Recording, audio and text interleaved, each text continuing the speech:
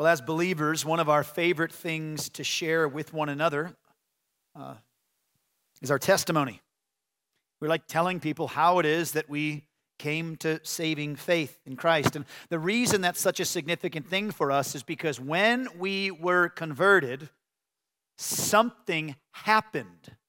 Something actually took place.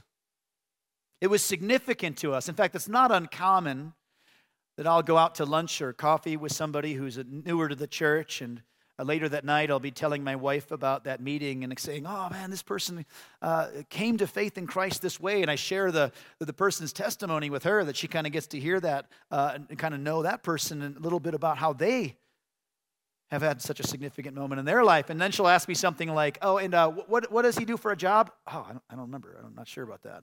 How many kids? I don't know. He may not even have any kids. What? How do you not remember?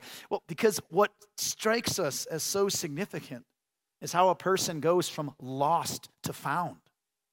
How a person goes from darkness to light. We use language all the time that we find in the Bible, things like going from being blind to being able to see. From spiritual death to spiritual life. We use all kinds of wonderful language that we find, from being slaves to sin to free from the slavery to sin. One of my favorites, maybe my very favorite illustration, it is a metaphor, it is significant, it's very true in the Bible, that refers to the way in which a person becomes converted, is by the new birth, become born again. In fact, Christians are oftentimes in our day just referred to as born again. You might even ask a person, when did you get born again? Why? Because that's such a significant line. And it points to such a significant point in life. The only other thing that can even come close to comparing to how important your conversion is the fact that you came into existence in the first place. Changes everything else in our lives. Today we are going to read of the first time in all of sacred Scripture that salvation in Christ and the idea of being born again is directly connected. It was the first time that being born again in the New Testament way is ever brought up. And we're going to see who gets this wonderful privilege of being born again and how that happens in a person's life. So if you have your Bibles, I'd ask you to turn to John chapter 1. The last time we were here, I read through verses 6 through 11. So what I'm going to do is just back up a couple of verses to get a running start. Read 9 through 13. We're just going to cover verses 12 and 13 today. So go ahead and turn there, and I'll read out loud 9 through 13. I'll pray, and we'll go back starting in verse 12. The true light, which gives light to everyone, was coming into the world. He was in the world, and the world was made through him, yet the world did not know him. He came to his own, and his own people did not receive him. But to all who did receive him, who believed in his name, he gave the right to become children of God, who were born not of blood, nor of the will of the flesh, nor of the will of man, but of God. Let's pray. Father, thank you first and foremost for this word. Thank you for writing it for us. Thank you for preserving it for us and delivering it today. Thank you that not only do my brothers and sisters here get to hear their brother preach this, but Father, they can go home and open this again and spend hours and days and weeks and even years studying through the things that you have given to us. And we thank you for that gift. But Lord, help us to understand. Help us to soak in this passage and to gain insight. We love you more fully. We pray this in Jesus' name. Amen. Starting back again at verse 12. But to all who did receive him, who believed in his name, he gave the right to become children of God. But to all who did receive him, who believed in his name. That's how this starts right here. I want you to remember with me just a few verses earlier, which I just read for you and we unpacked last week. The apostle just made the point that Jesus came into this world, and yet he was not received by his creation. The last couple of verses highlight the rejection of Jesus in coming into the world. We kind of began to unwrap a bit the doctrine of human depravity, the fact that we resist even our Creator. In fact, I made the argument then, and it's not a hard argument to make, that because the greatest commandment is to love the Lord your God with all your heart, soul, mind, and strength, the greatest sin is not doing that. And so we are all guilty of the greatest sin because we had not received Christ in our sinfulness. And of course, that's true. But not only were we told that the peoples of the world generally rejected Christ, we were even told back in verse 11, that the very people of God, the Israelites, the one who had been given the prophets and the writings and even given the forerunner John the Baptist, even those people who should have known, the Jews, rejected Christ. No group of people in the world was more obviously guilty, more obviously morally culpable for rejecting Jesus than the Jews. Surely, of all people, they at least should have known better. And yet, they too rejected their Messiah. They were the best bet for humanity. But John does not mean to convey that the rejection of Jesus is universal. Well, we're going to see this for a while. In fact, just try this on. Maybe store this away in your mind. The first 12 chapters of the book of John especially highlight the Jewish rejection of Jesus. You go 12 chapters in, you just keep seeing run, repeat. The people who reject God are the Jews, and the people who embrace God, ironically, are not the Jews. It's just incredible how we see that in John. So it's going to come about more and more and more as we continue into this book. But John is not conveying that the rejection is universal, because not only is the author, the Apostle John himself, a believer in Jesus, one who does not reject him at his writing, but also he just told us about John the Baptist, who, while not the light, came to bear witness about the light. John the Baptist surely did not reject Jesus. And now he goes on to explain that there are even more who actually will receive and not reject Jesus. You know, we use a whole bunch of language to refer to the point of a person's conversion. We might ask questions like, when were you born again? Like I just said. Some would say, when did you become a believer? When did you become a Christian? Some people might just use a short form. When did you get saved? Heard that one? When did you get saved? I've heard people say, how did you come to know the Lord? Tell me about when you first accepted Jesus. This is all language that we can kind of find a basis for in the Bible. And so I think all of those are appropriate bits of language to use. But I personally prefer the language of receiving Christ. When did you receive Christ? And the reason I typically ask it in that way is because of John chapter 1. But it stands in stark contrast of those who reject Christ, who did not receive him, but to those who did receive him. Those who did receive Jesus. Now, what does it mean to receive Jesus? Let's unpack just a few things about that here. Notice first that receiving Jesus is equated with believing Jesus. Do you see that here? But to all who did receive him, who believed in his name.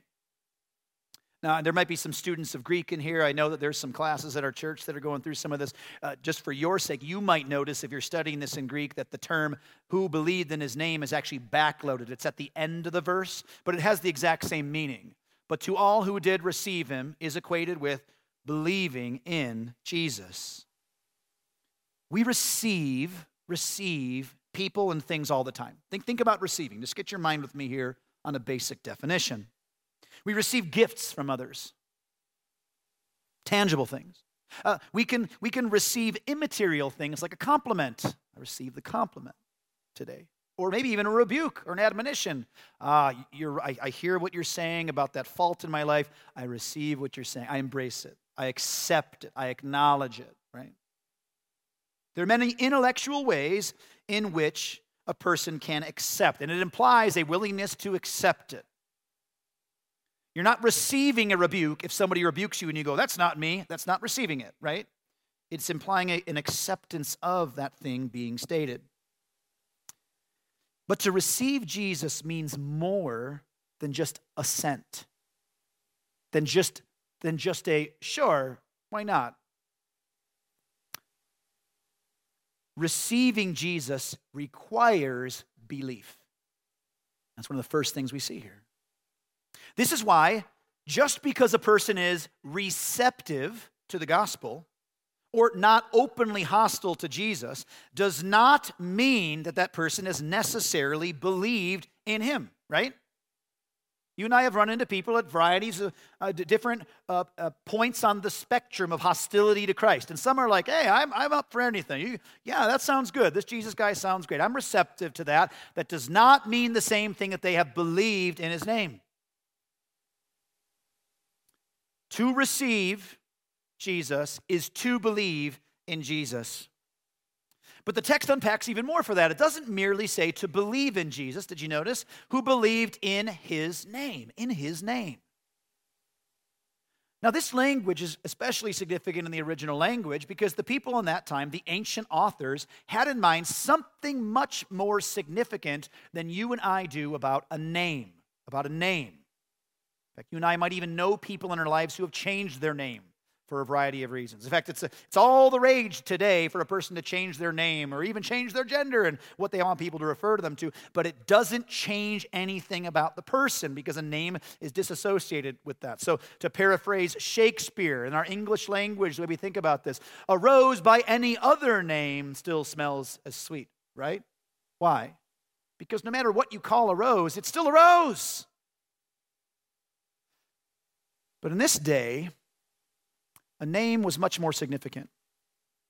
This is why whenever Jesus renamed someone, Simon, you are now Peter, even in a little bit of the same way, Saul becoming Paul. Definitely in the Old Testament, a handful of characters whose names are changed. Name changes are very significant in the Bible days.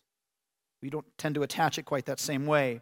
So this is what it means to believe in Jesus, to believe in his name. I want to quote for you Acts 4:12. You might be familiar with this one. Nor is there salvation in any other, for there is no other, remember, name under heaven given among men by which we must be saved. No other name. What does that mean? Well, it means, especially to these ancient writers, it's putting an emphasis on the fullness of the person of Christ in all that he is, all that he does, and all that he says. You and I interact with this all the time, whether or not you've yet realized it. As Utahns, surrounded by a dominant Mormon culture, you and I have likely met many people who would say that they believe in Jesus. And because they believe in Jesus, maybe even his name is a part of their church's name, the Church of Jesus Christ of Latter-day Saints. See, Jesus Christ, it's in the name, right? And so just even a couple of weeks ago, Laura and I had invited some missionaries over to our home. They're sitting at our table, and one of the first things that they did is try to build the bridge, and they're like, well, it's nice to be amongst other Christians. And they looked at me after I kind of just nodded for a second, and they were like, but you probably don't think that. And I was like, no, I don't think that whatever we are, we're not the same. Because we're not both Christians. And they were like, we've heard that so many times. It's just confusing to us why you don't think we're Christians. We believe in Jesus. But see, the problem is not believing in Jesus, believing in his name, believing in everything he said about himself, everything that he is, everything that he determined he will do. It's believing and receiving all of Christ, all of him. Not just the preferable parts. That's what makes a person a child of God, which we're going to get here shortly. We must believe in everything, all that he came to accomplish, what he said about himself. Simply believing in the existence of the historical figure of Christ. And even consenting to some of what he taught about himself and about us. This is not the same as believing in his name. Believing in his name. Receiving is not then merely the opposite of rejecting. Receiving here is comprehensive. If a person were to receive Jesus as a good teacher, but not as Lord and Savior, they've not really received Jesus. In fact, in Jesus' day, many did this, didn't they? Have you not observed this when you read through the gospel accounts? Many people said, this is our king. Make him our king. We receive this guy as our king. But did they receive him as the Son of God? as the sacrificial lamb, as the one who would call them to repentance. No. They wanted the king to destroy the Roman occupiers. They wanted somebody to bring them back into the spotlight as God's people. That's what they wanted. And so they wanted that of Jesus. They received that, but they did not believe in his name.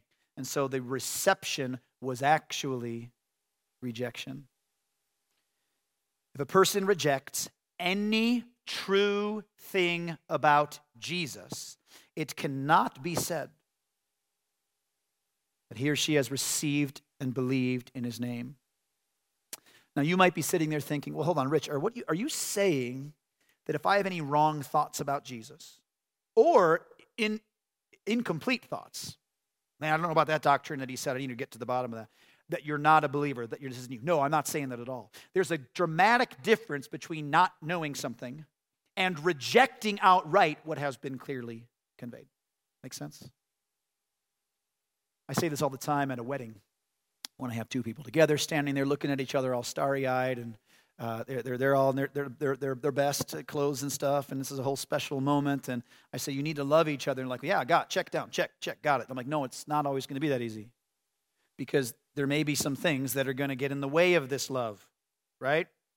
And what you're saying today at this wedding ceremony is, I receive all of her.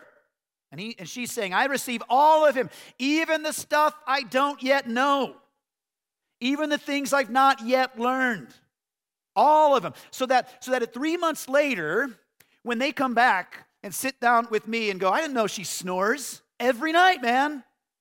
I go, that's what you accepted. That's what you embraced. All of her. All of her.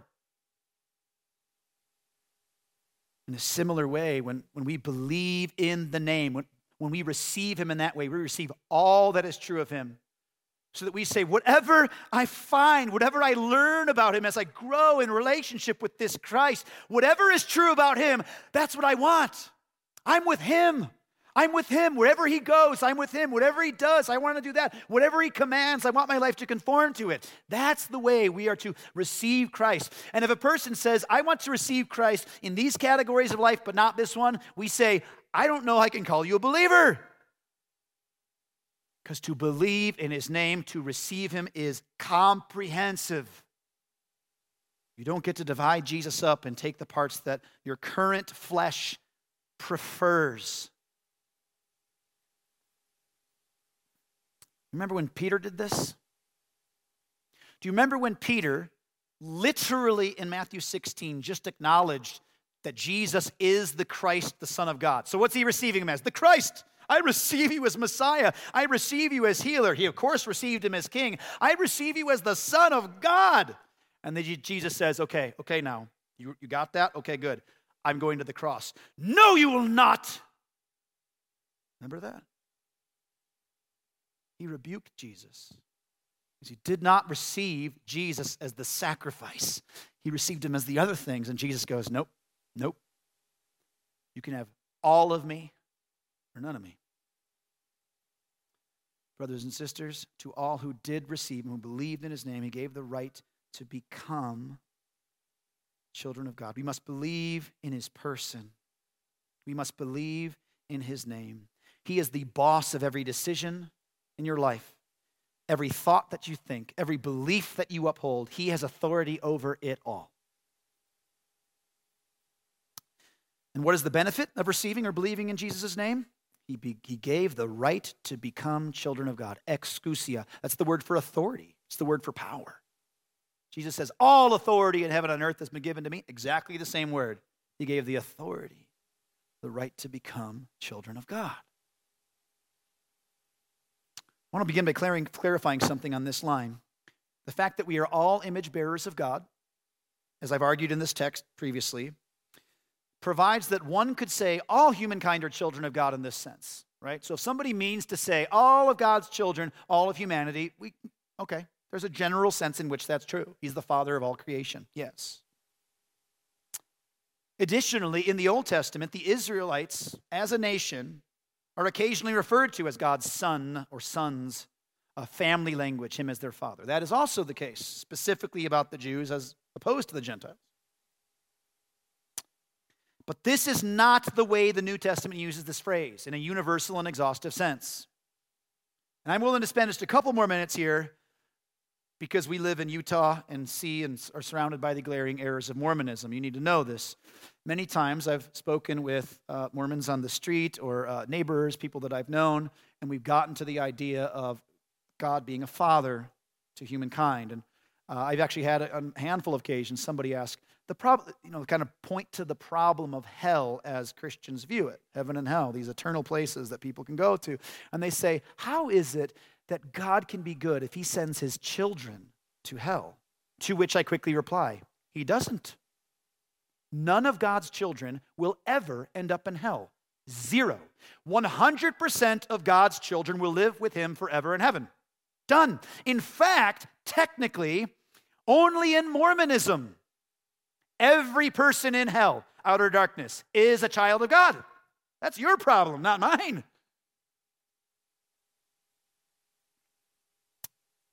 Why? Because not everyone is a child of God.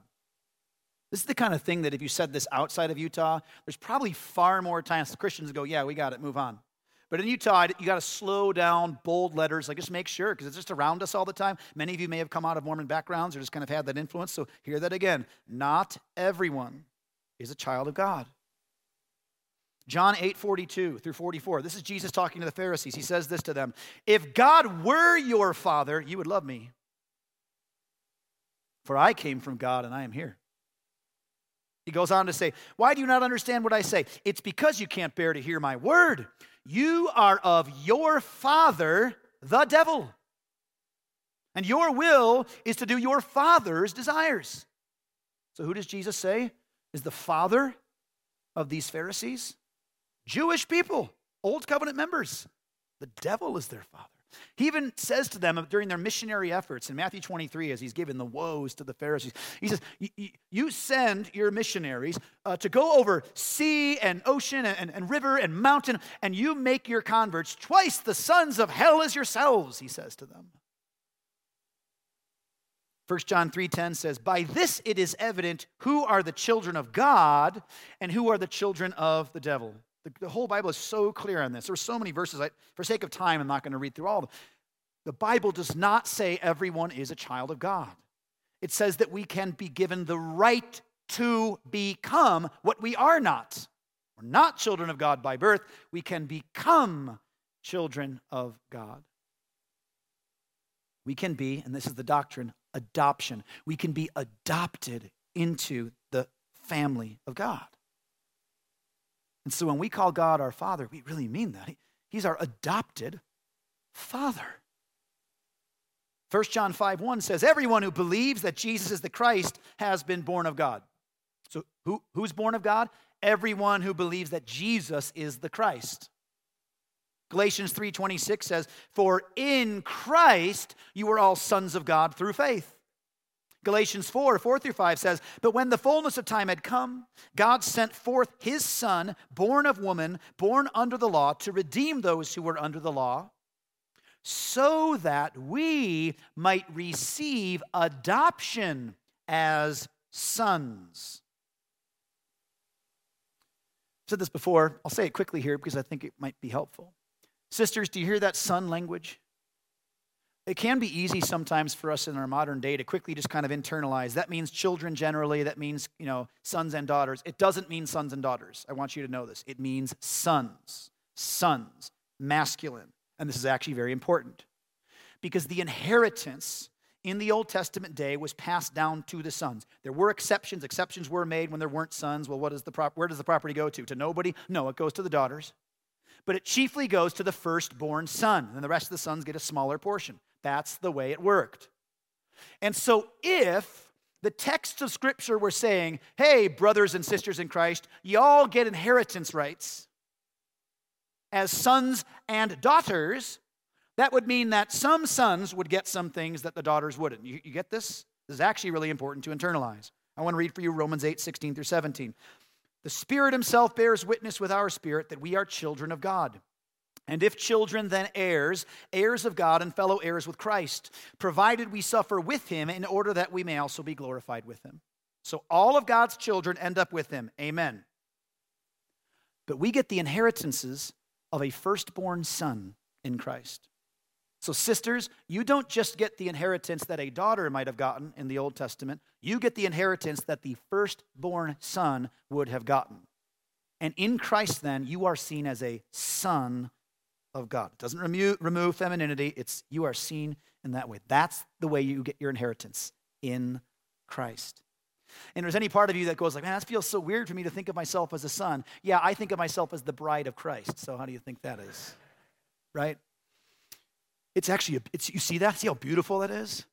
This is why that in Christ there is neither Jew nor Gentile, slave nor free, male nor female. Because we all get the same inheritance. And that's different from Mormonism too, of course. If you're not a believer here today, you need to know this. The gospel declares very, very clearly, in your sins, as a natural-born human, you are not a child of God. You're not a child of God. He is not your father. You have a different father, and that father will pay out an awful wage because that father considers you a slave. The Bible tells us repeatedly that in our sins, we are slaves to sin and slaves to death. And that's the wage of sin. Your slave master will pay a wage to you, and the wages of sin is death.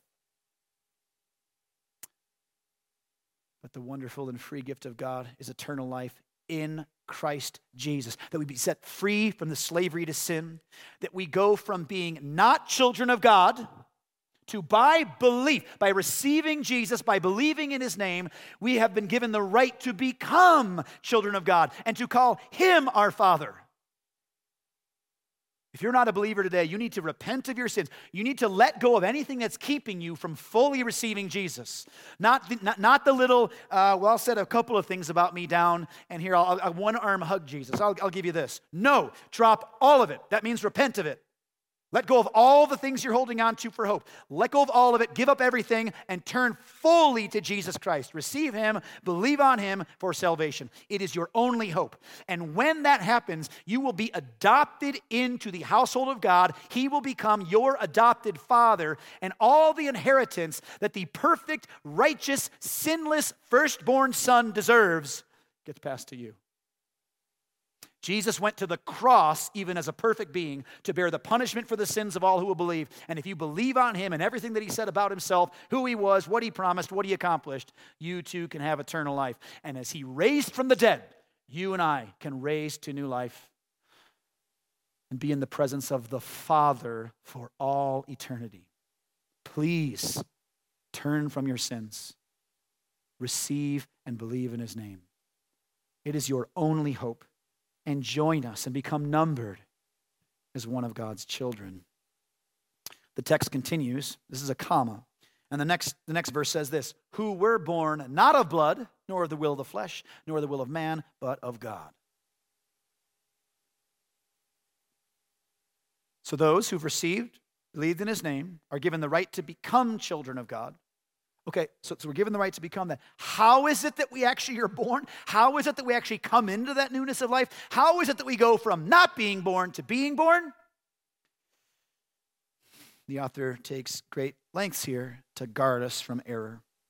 Just look with me here. He says, who were born not of blood, nor of the will of the flesh, nor of the will of man. So there's three negatives here. You see that? We see these all over the Bible, and they're there to warn us from error, to keep us from thinking wrong things. I just quoted Acts 4:12 for you a little bit ago. It started, nor is there salvation in any other. Well, it's trying to keep us from thinking there could be salvation in any other. Not by works. Well, that's to keep us from thinking that salvation can be by works. You see, those not pieces of the language here are serving as, I love the illustration, guardrails. They're guardrails to keep us from thinking wrongly. And one of the reasons that I just personally like that modern illustration of guardrails is because ask yourself the question, where do they put guardrails on the highway? They put guardrails either in the place that people are likely to go off the road or in places that if they went off the road, it would be catastrophic, right? So open desert, if there's a turn, if you swerve off the road, you're probably going to be just fine. You just come right back on the road. When there's a cliff, guardrail. Likewise, even straight traffic, if it's oncoming and you going into oncoming traffic would destroy your life and many others, guardrail. Why? Because they're the places that there's an expectation a person could be prone to error. God knows that people are prone to error in these areas. And he lovingly takes care to tell us to not fall for these common mistakes. So what are these 3 mistakes that might be in the mind of the reader that we should be careful to not think? Let's walk through these together. The first is not of blood. As I've already noted, the Jews would have considered themselves God's people. So if a man in John's day were to hear the previous verse read out loud, it would not be at all surprising for him to conclude, oh wait, become children of God. Oh wait, hey, I'm a Jew. My father's Abraham, so that's me. That's me, children of God. Got it, check. Woo, good thing I'm a child of God. I'm not one that rejected. And so, John makes it clear that is not what he's saying. No. Not by your bloodline. Not by the pedigree, the list of those who've come before you that you can trace back to a promise made to Abraham. Not that. Born not that way, thinker. Don't presume. God makes children, and not of those who have been born into that relationship with him by blood. That is not how a person becomes a member of this covenant. So just because a man is born of a Jewish family, that does not make him a child of God. And if a man in the first century, reading this for the first time, were to live in the diaspora, kind of in the scattered areas where many of the Jewish people ended up all over the Mediterranean, and he were to hear of this great and mighty work of this God, of Abraham, Isaac, and Jacob, and he were to, wow, that God's amazing, and he brought the people out of slavery. That's incredible. How do I get some of that? And then his grandparent were to go, hey, I know we haven't really lived like it, but you just need to know. You actually are Jewish. You're in that line. And he goes, ha! Child of God.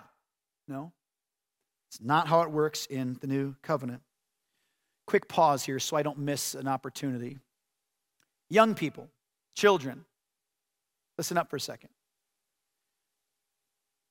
You are commanded by Jesus to repent of your sins and turn in faith to Jesus. You're commanded by that, by the scriptures. You cannot rely on the faith of your parents. Nobody can say this. Nobody in the new covenant can say, well, I'm born as a child of God because my parents are believers. No, you can't. You need your own parachute as you dive out of the plane like they need theirs. There's no umbilical cord faith. I'm saved because they're saved. No. To become a child of God is not of blood. In the Old Testament, people did become it that way, not in the New Covenant. And that's the second warning, not of the will of the flesh. You see that? Not of blood. Don't trace your bloodlines and have hope in that. Second, nor of the will of the flesh. Very related to the first one, but will of the flesh is a phrase that's kind of referring to procreation. It's a sexual making of babies, passing it on to the next generation. That's what's going on there. That's the idea of will of the flesh. The will of two to say, let's make another. Let's make offspring. Okay? That's the idea in the second warning. Not a bloodline, not of the blood, not of the will of the flesh, not by procreation. How is it that old covenant members were added to the number? I want you to ask that question for yourself. Think for a moment on it. In other words, if you knew in the old covenant day that there were X number of old covenant members, how could you make it X plus 1? And the answer is, have a baby. Have a baby. Will of the flesh. You can choose to come together, unite in marriage, have a child, and that child will be an old covenant member. Absolutely, that's the way that it worked. The number of old covenant members would go up by 1 every time a baby was born into the old covenant. That's how it worked. But this is not how it works in the new covenant. And John is going to great lengths to make that clear. Under the old covenant, covenant members were made by men. New covenant members are not made by men. It is one of the single biggest differences between Old Covenant and New Covenant. Old Covenant, men made Old Covenant members, and they failed miserably at it. That's why a person could be an Old Covenant member, and you'd say, are you one that loves God, or are you an Old Covenant member that hates God? Because both were included. But New Covenant members are not made by men. And that's even made clearer by the next warning. Not of blood, nor of the will of the flesh, nor of the will of man. This is not by volition, not by the free will desire of a man to become a child of God. And again, what I think is in mind is John is warning from an old covenant thinking. Because not only would it be the will of men to bring more children into the covenant, but also, even a person who was not a descendant of Abraham, there wasn't no hope for him. He could become a covenant member. How?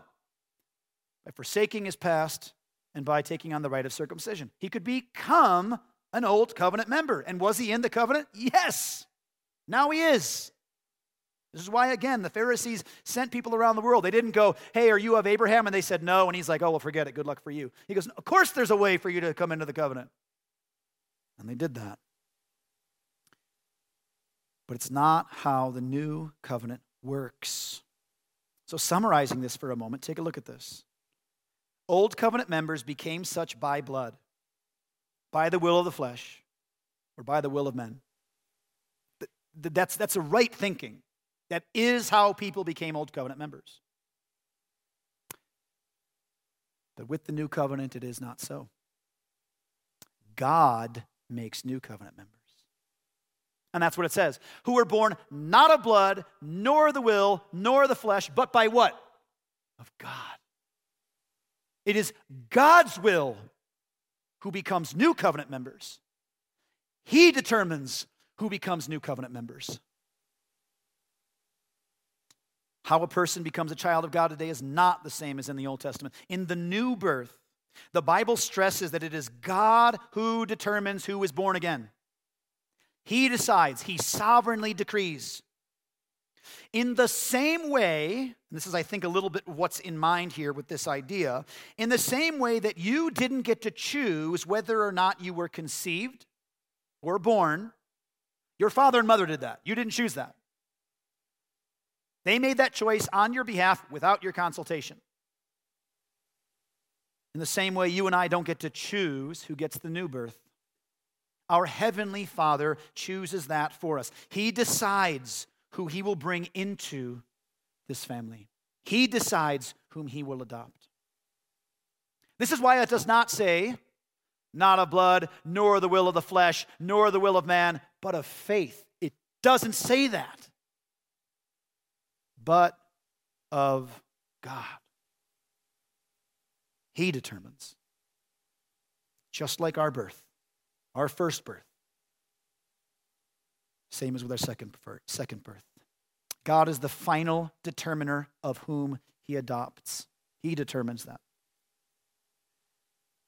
And there's much more on that particular doctrine in future weeks in John. But I want to conclude with a few thoughts here. A bit of application and conclusion. First, I want to bring this up. Why birth? Why that illustration? You might remember that in John 3, a couple chapters from now, when Jesus brings up being born again, it's so fresh to the mind of Nicodemus, of the Pharisee he's talking to there. He's like, wait, how can a man climb back into his mother's womb a second time, or be born a second time, right? Do you remember that the conversation? And why? Because he's thinking of it in this physical way. He's thinking, born again? Whoa, that's not familiar to me. What do you mean, born again? How does that work? But this is the illustration that's being used. And why? Because it's just that dramatic. It's not like choosing red socks over blue socks. It's not like choosing to live down this end of the street or this. It's not even like choosing to marry this spouse and not that one. It's not even like choosing to live in this state or that one, this country or that one, to go to this college or that one. It is more significant than all of that. It is as significant, even more, than your first birth, coming into the world, into existence. No other illustration will do. When a person becomes a believer in the Lord Jesus Christ, is converted, receives Christ, believes in His name, everything changes. everything changes. Talking with some brothers and sisters at dinner this weekend. We had some families over, spending some time together. And I remember one brother asked another brother a little about his testimony. And kind of a part of that just comes with it in the flow was, and then after I got saved, everything changed. All my desires weren't what they used to be. And the things that I used to focus on aren't even there anymore. And everything, I'm not even like the same person. Because that's the new birth.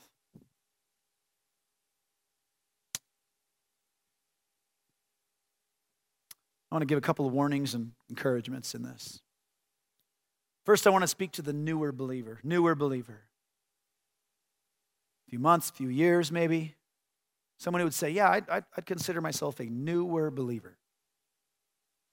I've observed many times a new believer who is born again, then sets to ransacking everything in their old life that they even think has the width of not conforming to Christ, right? They set out to make war on their life. And sometimes other believers who see this happen and watch it take place get very uncomfortable when a person starts doing that. Has anyone ever seen this before? Have you ever observed this? And the reason that your fellow Christian might get a bit uncomfortable by your newfound vigor could be owing to their maturity. They know what this is like. They've watched people take the sledgehammer to life, and they're so quick. Whoa, stop! Not that part. That's good. Leave that there. Praise God that was there. You don't have to smash that part. Maybe it's maturity, but maybe it is because some of their fire has grown cold. Newer believer, maybe it is because your vigor, your zealousness may be exposing in your older brother or sister places in which they've retreated back to old habits. And you could do great service to them. Now, how would you know? How do you know the difference? New believer, how can you tell the difference between the brother who is saying, hey, in a mature sense, I want you to crush all of the non-conformity to Christ out of you, and the other one who feels uncomfortable because now he can't watch the same shows with you anymore because you won't have anything to do with it? How can you know the difference? The answer is very, very obvious. How does he handle the Word of God? If he opens it and says, let me tell you why you shouldn't smash that part of your old life. That is actually a common grace of God. So you got married when you were a non-believer, and now you're a believer. Don't go smash your marriage up. Hold on. There's verses for this. But the brother or sister who goes, I don't really have a verse, but it just feels legalistic. I'd push back on that. So newer believer, hear this. Newer believer, everything in your life should change. Everything should change when you come to saving faith in Christ. All of the stuff. So I know you could hurt things that don't deserve smashing, but sometimes you need to hear the encouragement from those who say, smash on, brother. And I'll do that. Our lives should look very different. Change everything. Ask Christ to invade every area of your life and beat it into submission. Yes. But there's also a warning here for older brothers and sisters in Christ. Brothers and sisters, beware when your desires shift back toward the old things. You've become a new creation. You're newly born of God. You're now a child of God. You now refer to Him as your Father. And if there may sometimes be places in your life where during that season, the things that you once craved in your flesh and then forsook for Christ are now becoming a little bit more tempting to you again. And we should expect that the enemy will once again try to rekindle in our flesh a desire for the very things we once mined out. There, of course, is a warning here about a kind of legalism that the Bible does not support. Of course. Be incredibly slow to judge your brothers and sisters. Be so slow to do it. Be much quicker to go, Lord, if I observe something in them I'm not so sure about, go here first and say, God, show me where I'm not lining just right. Teach me how to do that first. But you're kidding yourself if you think that the enemy will not try to reinvigorate old fleshly passions in order to attack you. You're kidding yourself. It worked for years before you were a believer. The enemy doesn't just go, never mind, he's a believer. She's now saved. She's received Christ. Just leave him alone. No. They will likely go after those very same areas in your life. So be warned. Be warned of that. Be warned. Embrace all the things of the new life and never go back. Lastly, never cease to marvel at the fact that you get to call God your Father. Don't cease to marvel at it. To go, that familiar? Savior, yes. Lord, yes. King, yes. Master, yes. Creator, yes. But Father? Yes, yes. 1 John 3:1 says, see what kind of love the Father has given to us, that we should be called children of God. That's the kind of love. And so we are. The reason why the world doesn't know us is that it did not know him. We unite together with him in that. The Son of God became a son of man, that sons of men might become sons of God. Let's pray. Father, we thank you so much that we can call you that we've been instructed to call you Father, to relate to you as Father. And not because of any sinlessness, not because of any perfection in us, but because you adopted us. You made us your children. You brought us into an inheritance in your Son. You brought us into relationship with you. And not because you looked at the panoply of humanity and you picked us for some good and righteous, holy things that you saw in us that were not present in others, but not by any condition met in us, in any of creation. Father, you adopted us into your family, and for that we are eternally grateful, eternally grateful. Help us to never forsake that. Help us to never quit marveling in it. Help us to weep over it forever and ever. And help us to desire to draw others into the family, that it may grow and swell and be filled with more and more voices that worship you as our perfect, eternal Father. We pray all this in Jesus' good name. Amen.